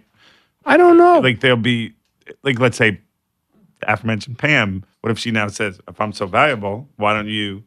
I'm sure you're very generous with these people, but do you get what I'm saying? Like I've been in places, I'm sure James has too, where people are afraid to be nice to you because they don't want you to feel too good about yourself. Well, they're sick. They're sick. We'll go back to Jack Welch. Jack Welch never missed an opportunity to praise somebody or thank somebody or compliment somebody. Never once. Little note. Yeah. I do the same thing. I must use, I'm not exaggerating, I bet I write 1,000 notes a year. Yeah, handwritten notes that you send to people? Handwritten notes, yep. I don't use email because that's a dangerous goddamn thing. So I tell somebody in an email, call me up. I can't figure they'd tap my phone, so but not because I'm doing something bad, but people have a habit of misinterpreting what you write. Yeah. But somebody writes me a note, I wrote him a note back. Pam says, yeah, Ken writes thank you notes for thank you notes. So it's a lot of time, like 1,000 thank you notes, handwritten thank you notes a year. Yeah. It's a lot of time. And then, guys, vacationing with your I had some people. guys telling me the other night that they keep my notes. I says, what the hell are you doing that for? Throw them out. There's no value after I'm gone. But look, people, every single one of us wants to feel wanted and needed and respected. And I believe this. I think the three most powerful things in life is to say, pat in the back for somebody, say something nice to them, and show your own passion and enthusiasm for what you're doing. If somebody sees you having a good time, they're going to say, maybe I ought to do that. He said, look at the goddamn good time he's having. So pat someone on the back. A kind word, a thoughtful gesture, and passion and enthusiasm for everything you're doing. Everything. Pam goes out and gets me half a corned beef sandwich. I'm sitting looking at that half of that corned beef sandwich. I'm having the goddamn time of my life because I'm going to have some. And a bowl of chicken rice soup. That's what I typically have at my desk if I don't go out. You know, and what do I love? I love meatloaf. I love pizza. I love pasta. God Christ, I could eat pasta every night. Wait, so you're 82 years old. 82. Right. And a lot of nutritionists wouldn't approve of your diet. Sure they would. I don't eat much meat. Okay. I don't eat much meat. I exercise. Do you eat 3 meals a day? I typically eat 3 meals a day. I stay away from egg yolks. I don't use any butter.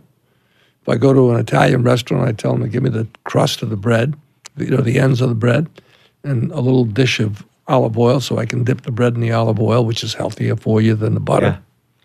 Yeah. I love a hot dog. I eat mostly egg white omelets in the morning so I don't have cholesterol. I work out religiously every day. I didn't start that till I was 75. David Novak, the guy that was chairman of Yum, I was watching, Christ, he was turning into an Adonis. And I said, what the hell are you doing? And he said, I had this guy that worked out with me. So he's the owner of Burger King. No. David Novak was he was effectively the founding guy of, they spun out the restaurants from Pepsi, and he was the guy they put in with Andy Pearson. And David was CEO and did a hell of a job. Anyway, he was looking like Adonis, and I'm saying, what the hell are you doing? He had this guy, so he hooked me up with the guy, Darshan, I want to say Bouger. So he lived with me for 2 weeks. It was like boot camp. Huh. He got me in a routine. He got me into what I eat. And I eat a lot of fruit. You know, I'll eat a pound of cherries. I love cherries. I always love cherries. I like grapes. I drink in moderation, maybe 2 or 3 glasses of wine a week, red wine, and maybe 2 or 3 glasses of white wine. Do you journal? Do you write down like a diary? I write nothing down. How do you remember? Like you remember every detail of conversation from like the 1950s. It's scary. My mind. I'll tell you a story. I don't think I remember things as well as you do. Well, I'm going to tell you a scary story. There were a series of interviews I did with radio stations in connection with a book, and one of them was up in Albany, New York. And the guy gets on the phone. I'm on my phone, and of course I'm being broadcast, and he tells me that he was raised down the street from me in Roslyn, his name. And I said, oh. Now I worked in a butcher shop, and next door to the butcher shop was a drugstore. And he said to me that his father owned the drugstore. I said, you mean Orlando Massa? Yes, that was my father. I said, you're kidding. He said, no. I said, hey, whatever happened to Roland Respati? Now, I hadn't mentioned that name in more than 60 years. Roland Respati was Orlando Massa's nephew, and he used to work in the drugstore after school, and he was my brother's age, which is 5 years older than me, and I only passingly knew Roland Respati. And he says, oh, my God, that's my cousin. I said, yeah. I said, whatever happened to him? I don't know where the hell the name came from. I got a good memory, though. I do have a fairly good memory. Yeah, because then, you're telling stories. But I also had some pretty good files. Let me tell you one wonderful story out of the book. This just happened. In the book, I mentioned that I joined a labor's union to work in construction on the Long Island Expressway in 1954.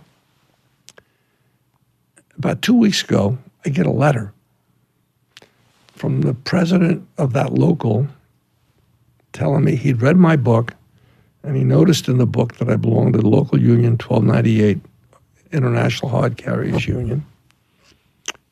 And he went into the records, and he found my applications for membership in the union, and he sent me photocopies.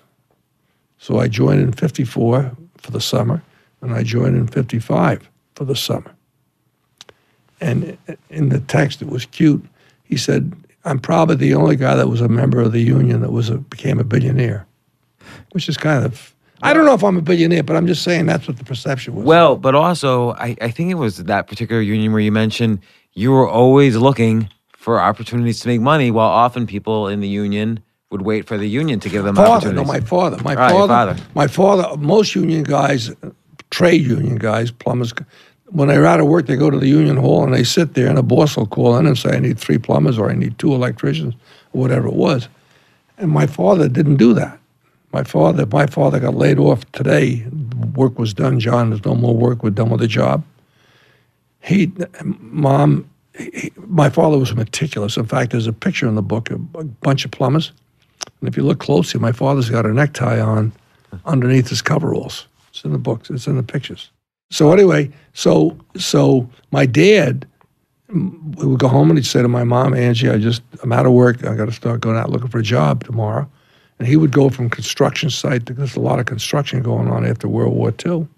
And my mother would wash his coveralls, which she did every week anyway, and she'd iron them that same night.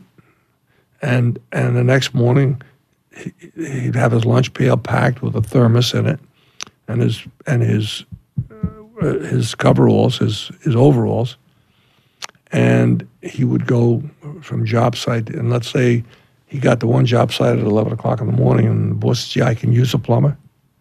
He'd go, "Can I start now?" The guy'd say, "Sure, you can start now." And my father always managed, because 2 things. My father worked his ass off. So when somebody hired him, they knew they were going to get their money's worth. So he had a reputation among the plumbing contractors that if you hire Johnny Langone, you're going to get a good day's work. And so the union guy showed up at my home one night time complaining to my father, Johnny, it's not fair.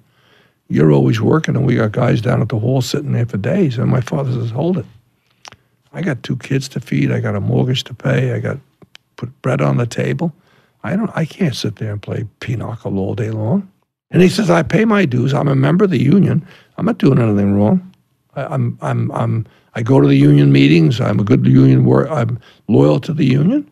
I'm just not going to wait. I'm going to be an entrepreneur while I'm in the union.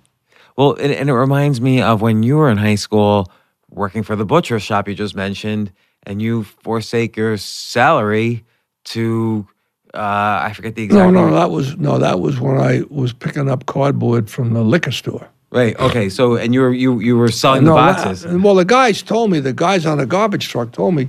I noticed how careful they were with the boxes. I thought they just throw it in the back of the truck. We didn't have those big trucks like you got now. Most garbage trucks were like dump trucks. In other words, they just throw the garbage in, and then they'd go to the dump and hoist it and throw it in. They became with these compactors, which are much more efficient now. Those trucks weren't around in the 40s and 50s. And I noticed these guys were breaking the boxes up, and I, what are you doing that? Oh, we get a lot of money for that. So I went back to Lenny, and I said, Lenny Altman, good guy. I said, Lenny, got an idea. I said, how about if you don't pay me anymore? The only problem was I couldn't sell the boxes day to day. I said, if you'll let me stack the cardboard up here, I'll break the boxes up and stack the cardboard here under this. He had an overhang in the back outside of the store. He had an overhang, and it was a porch. And I said, if you let me put it there every 2 or 3 weeks, I'll move it. He said, yeah, go ahead. I said, you haven't got to pay me anything anymore. I think that's one thing you obviously value is hard work. And you call out people. You'll talk about stories in the book, and you'll say, oh, so-and-so made a lot of money, even though he didn't do anything. Yeah, and eventually you would distance yourself from those people. Well, like your first partner at your firm, or the other partners. And he didn't. Well, he had a mindset. He couldn't sell stocks if the market wasn't bad. Okay, and I said to him, I said, you got kids to feed. Go home and tell them you're not going to feed them because you can't sell stocks because you don't like the market. Again, which mirrors the story that your dad told the other union workers. It's a consistent theme. And it also reminds me of go-getter. My old man's great expression was, the guy's a go-getter. This guy's a go-getter, that guy's a go-getter. Well, it's like when you started at the brokerage firm and you asked for the clients where there's no business happening. I said, look, look, on the one hand, I'd like to think I'm humble. On the other hand, I'm one cocky son of a bitch, okay? I knew I could sell. I knew I could sell. Like, would you just cold call? Yeah, of course I'd cold call. Hell yes. Hell, one of the biggest accounts I had was a Kroger company in Cincinnati, and I stumbled onto that because I was sitting waiting to get in to see the CFO, who I didn't know, never met him before, and I noticed the gal, it's the secretary, is getting all these calls about the price of Kroger stock. And I said to her name was Marion Alt, A-U-L-T, nice lady. And I said to her, they call you all the time for the stock. She said, I was waiting and I could not hear. Yeah, they call me all the time.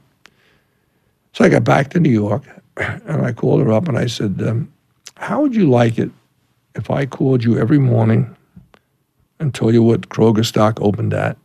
And I called you every night. This is when the market used to open up at 10 o'clock in the morning. And it used to be 10 to 3:30.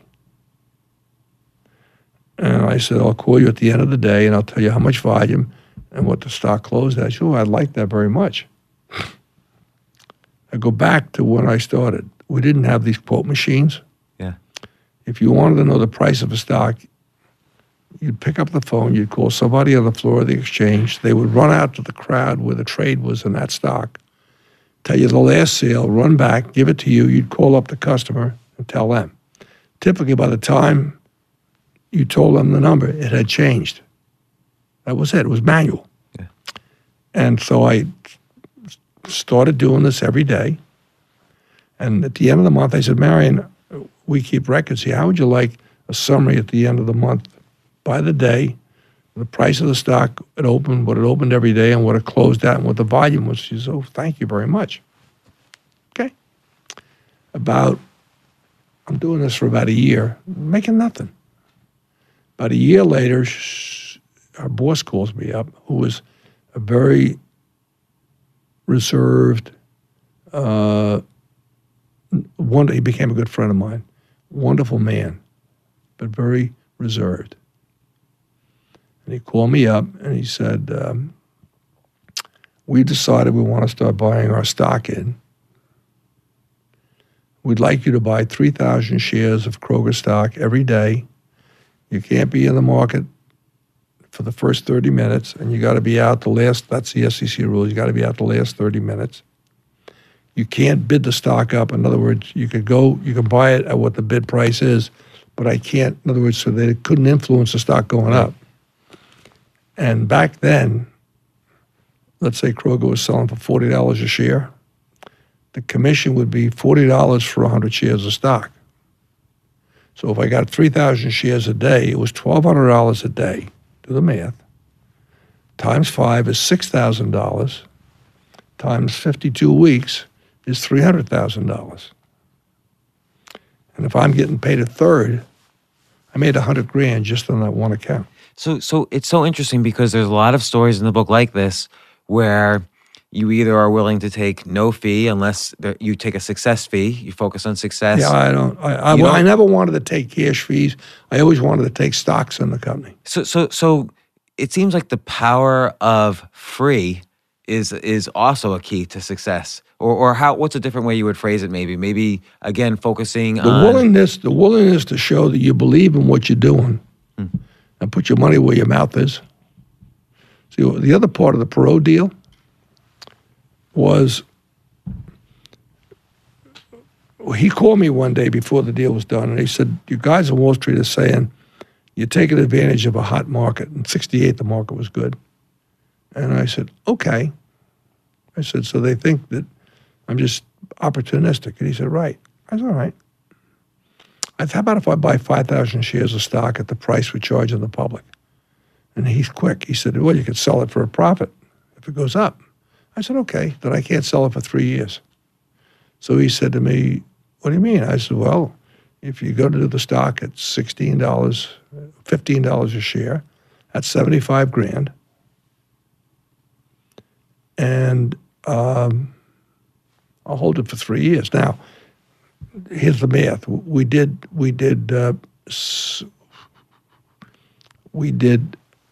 600,000. I think it was 600,000 shares of stock.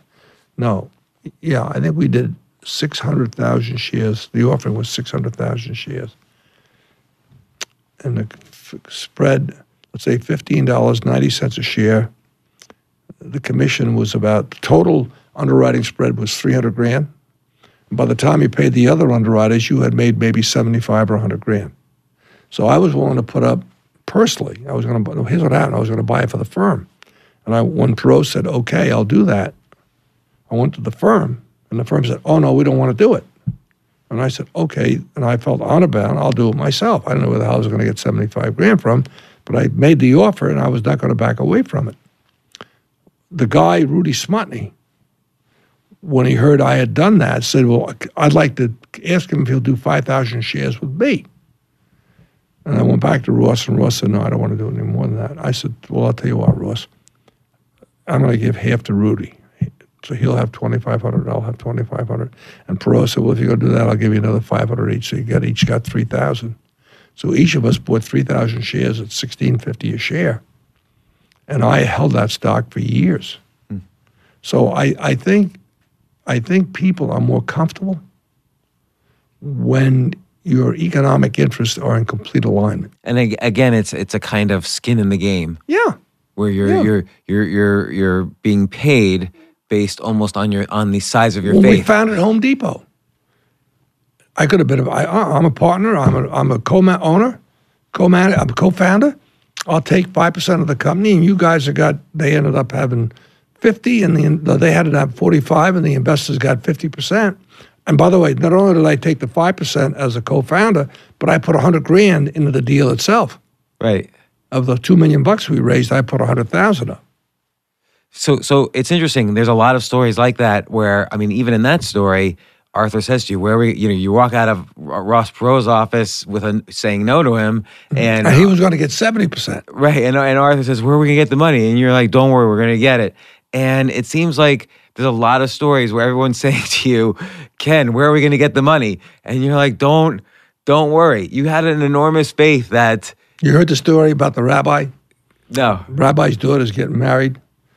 And she's marrying, a businessman's daughter's marrying a young rabbi. And so the wife says, Sadie says to the businessman, her husband, Jake, she says, our daughter's marrying a rabbi. Our daughter has lived so well, clothes, vacations. She says, how can this poor man provide for her the way we've raised her? I'll talk to him. So... he goes in and he sees the kid. He sits down there, and Rabbi, he says, look, you marry my daughter. Her mother and she go to Paris for the finest fashions, and she goes to all these 5-star restaurants with us, and we have drivers and so forth. And so he says, what about this? And the guys, well, God will provide. And then so the next thing he says is, well, what about the couture in Paris? God will provide. And the 5-star guy will provide. He's okay. So he walks out in the room, and the wife says, how did it go? He says, it was great. He thinks I'm God. That's funny. It's a cute story. So, well, clearly the guy has to hustle by asking the father. Hold it. It's going to be hard for your listeners to say this guy's not full of shit. It should never be about the money. It should always be about the accomplishment. Okay? Yeah, I think that's key. I love being rich,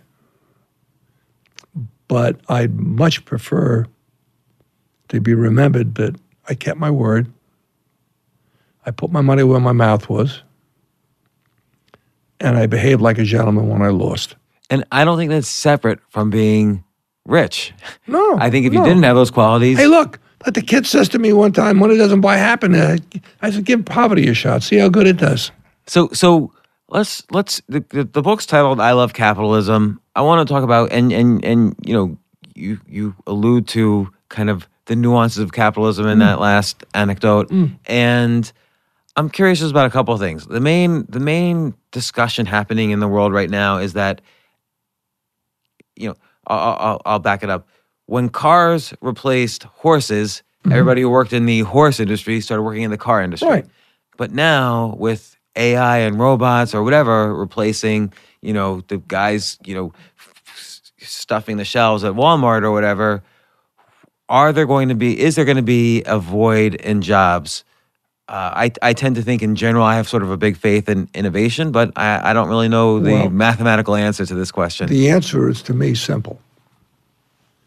I think the opportunities for everybody to be elevated by technology are profound. The question is, and this comes back to my other passion, we better realize we got a serious crisis in public education in America. Home Depot is not going to be able to hire somebody who can't read directions on a box to help a customer figure out what they want to do. I think our public education system today in America is a disgrace. We spend more money take the 30 most developed countries on earth. We spend more money per student than any of those 30 countries. And we rank 28th out of 30th in results. If there's 100,000 jobs in New York City right now crying for somebody to fill them with a starting pay of $80,000 a year. They're technicians, opportunities abound, but people need to be prepared to seize those moments. We're doing a horrible job in public education. Do you think that's fixable? Because to take any government, it tends to wrap itself in more and more bureaucracy. Like it's very rare where the United States in its history has reduced bureaucracy. And that's what kind of causes the problems in public education. Let me say this to you. Anybody who lives in this city of any kind of financial consequence doesn't send their children to public schools in New York City. Who goes to public schools in New York City? Minorities, poor people, people that can't afford even to send them to Catholic school or yeshiva or whatever. And this is political, and I pray to God I don't mean it that. Obama would have gone down in history as the finest president in America ever if, when he started out in 2009, to say, I want you to measure me by how much I improve public education in America. That's all I want you to measure me by. I'm going to be maniacal. I'd have called Arnie Duncan in and said, Arnie, you and I, you're going to be my Secretary of Education, and we're going to let the chips fall where they may. We're going to be agnostic. We're not going to be in the least bit interested in blame. We're going to simply look at the system and say, this is wrong and we got to fix it, and this is right, we got to strengthen it, and this we don't need, and this is what we don't have that we do need, and we're going to be absolutely objective. And when I'm done as president, I want to be able to have people say, this is where he started in public education, and this is where he ended. He blew it. He blew it. What would be the first two things you would do if you were Secretary of Education? I'd call the teachers' unions in and say, game's up. You're going to start doing a better job teaching these kids, or I'm going to go back to the American people and tell them it's the biggest ripoff in history. Now, there's where the politics comes in, because teachers' unions are among the most prolific supporters of politics. You take a teachers' union at $80 a month dues, that's a lot of juice. But how would they improve? Well, I would first of all say to the teachers, we're going to make sure you're qualified. We're going to make sure that what you're trying to teach the kids, you know. This is not nice what I'm saying, and I'm sure there's going to be a million teachers out there hating my guts, but I'm sorry. I look back at my public school education, and I fought hard not to get an education. But I think about what was the differentiator for me in my life, and that was those wonderfully passionate, dedicated teachers who really made sure they were going to do everything they could to shove down my throat knowledge. And goddamn it worked. Now, I hear again and again and again, well, these poor kids, they don't have family structures like we used to. And I said, hold it. All you're doing is arguing my point, that because those kids don't have that, you have to do more. We can't punish the kid for that. We got to say, okay, I'm not going to let a kid starve. If I know parents aren't feeding a kid, I'm going to say, well, just the fact that they're not feeding him, if I don't feed the kid, he's going to starve. I'm going to give the kid the food to live. So let's play this out, though. Assuming public education doesn't improve, and assuming, robots take more and more Home Depot jobs, what's going to happen? Well, let's take it more live. By the way, there's a current series of ads. I love the tagline. It's America's First Jobs. I don't know if you saw the ads. No. Very subtle. America's First Jobs, meaning you go to work for McDonald's, you're not going to end up at McDonald's the rest of your life. That's a nice segue into work. We got to be careful. Look, the other thing I worry about is income inequality. Look at Cuba, look at Venezuela, look at Russia, look at all the countries where you have social upheaval. It's when the people at the lower end of the spectrum give up. They say, there's nothing in this for me. So a Castro shows up, or the guy from Chavez from Venezuela, and he'll say, I'm going to lead you to the promised land. And they say, you know what, give him a shot. We got to do something about income inequality. That said, I understand, don't motivate Steve Easterbrook. He runs McDonald's, and he's done a hell of a job, by the way. Don't motivate him and his people to say, we can't afford to pay $16, $17 an hour or $15 an hour. So the next thing you do, you go into a McDonald's, and there's an electronic device, like, remember the old automats? Yeah. You put a nickel, put a quarter, and put a dime, and get a piece of pie out. It was right there. Don't put McDonald's in a position where you motivate them to do away with the front end. Where what you're going to have is you walk in, and it's going to be the same product. It's going to be the same heat, warmth. One thing about McDonald's is this. I know when I go to a McDonald's restaurant, I know exactly what I'm going to get. And I'm never disappointed. That's good. Now, you could argue that if I go to Shake Shack, I'll get a better hamburger, or I go to Smash Burger, or whatever the hell these other Five Guys. That may well be. But I know there's a consistency to what McDonald's is going to sell me. That's why I go in there. And as long as it's not less than that, I'm happy. But don't put McDonald's or anybody else in a position where you motivate them. You incentivize them to do away with entry level, because then you're going to be in trouble. And we've got to educate these kids. We've got to help these. Look, I feel terrible for these kids. They're being cheated. Kids graduating with high school diplomas and they can't read fifth grade. But I wonder, it feels to me, and I have no idea what I'm talking about, but it feels like things don't change positively when you're relying on an overly complicated bureauccy that, lots of things has to happen in order for a significant change to occur. Look, if there are things that business can do, the private sector can do, that the government's doing, the chances are business will do it better. Good example of VA. I think if you privatized the VA with all of the capitalistic motives that go with that, I think the quality and the cost would drop. Cost would drop dramatically, and the quality would go through the roof. Give a businessman a challenge with an opportunity to succeed, profit. That's a horrible word, but to make a profit, he'll figure it out. Look at what Bezos does. I think Facebook, you don't pay anything to get Facebook, right? Because advertisers pay for it. Right. But when you buy a magazine, you got to pay for the magazine, and they're still selling ads. Do you think businesses will kind of rise to the challenge of taking on public education? Certainly there's a lot of private education. If they're given the incentives, yes. Yes. Look, I think there's going to be one of the great revolutions coming is going to be higher education. Jack Welch's the business school he started, which is part of Strayer University, you have to have a job while you're going to his thing where you can't enroll, and it's online. So you got the benefit of the greatest professors in the world, and technology is allowing you today. I think about how much I've learned from the professor, but if I have access to the professor, but better than that, there's a system in existence. I marvel. I sit here with my iPad. I got the whole library all over the world in my lap. I used to have to go to the New York Public Library on Saturday afternoons when I was working on my thesis for my MBA. I got to do it in my home now. I used to have to go to the office to find out about numbers or a corporate or who was on the board of the corp. It's right here.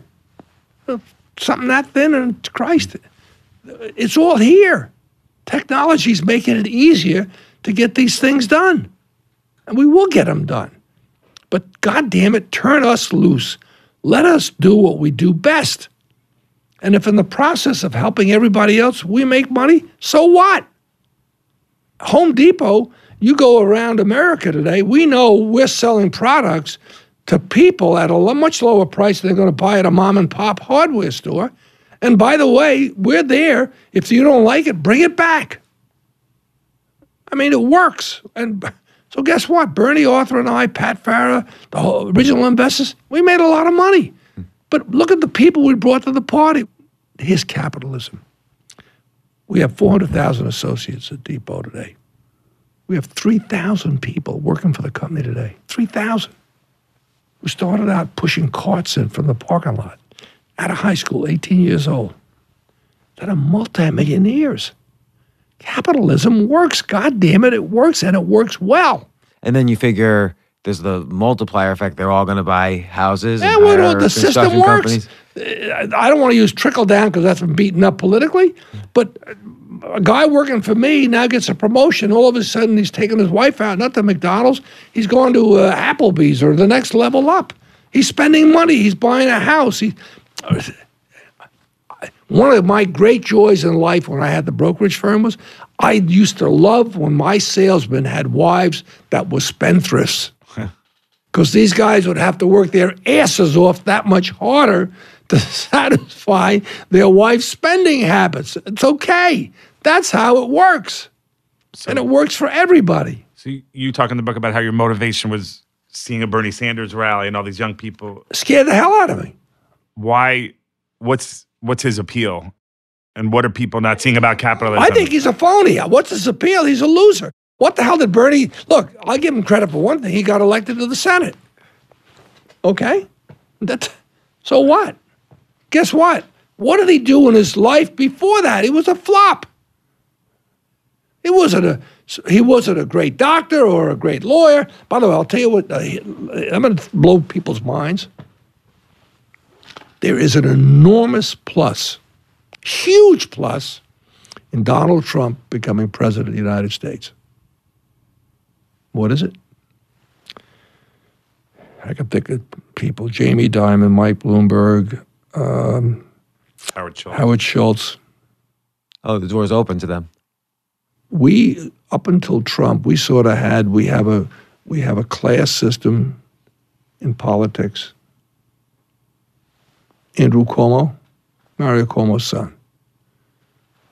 This Kennedy that's in Congress now, grandson of Bobby Kennedy, brother of the president, we were creating dynasties. Yeah.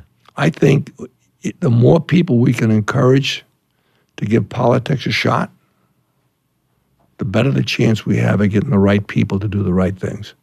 So I think Trump, to me, if I was a guy aspiring, I'd say, you know what? I'm going to give it a shot. He did it.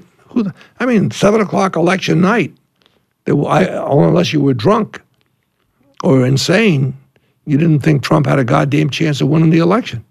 Yeah, right. No. 7 o'clock that night. No station was predicting that. No. 4 hours later, boy, all these media people were dying.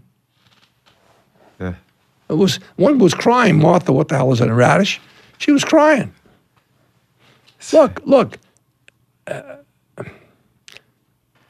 The more people we can motivate to enter politics or political service or public service, we're a better nation. I think Trump's election, Trump's victory, is going to help people to reach that conclusion that they might not have otherwise done. How much more? I'm still working for a goddamn living. I mean, you guys. Well, okay. So I want to close with, you have a quote here that I think is great. You want my whole philosophy in a nutshell? I want everybody to do well. The world is a lot more fun if we're all rich instead of just some of us. I agree with that. Look, my driver Alvaro, and I talk in the book about his apartment. I love it. When Alvaro brought Elaine and me to show me his apartment on the 16th floor of this high rise on Singer Island, I felt better than if I owned it and lived there. It worked. Go outside and look at how Alvaro's dressed today. And he takes his wife to nice restaurants, okay? And Pam Goldman. I want people to do well. I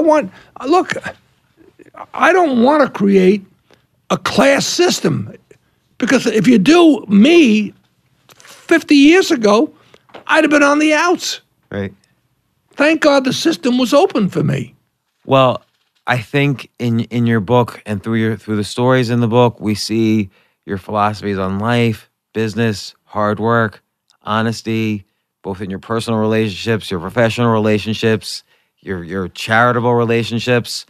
I think I Love Capitalism should be read by anybody That's very nice of you. in business, in entrepreneurship, in innovation, in technology. There's so many lessons here about the economy and success and wealth and hard work.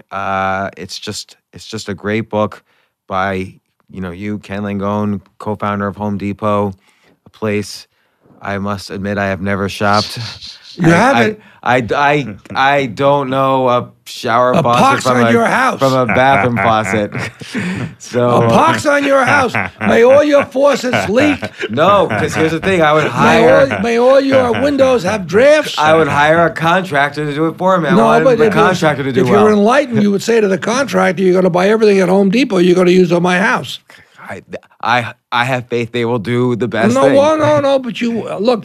Every once in a while, people need leadership. Okay, you exercise your leadership. All right, that's and a good tell point. them, okay.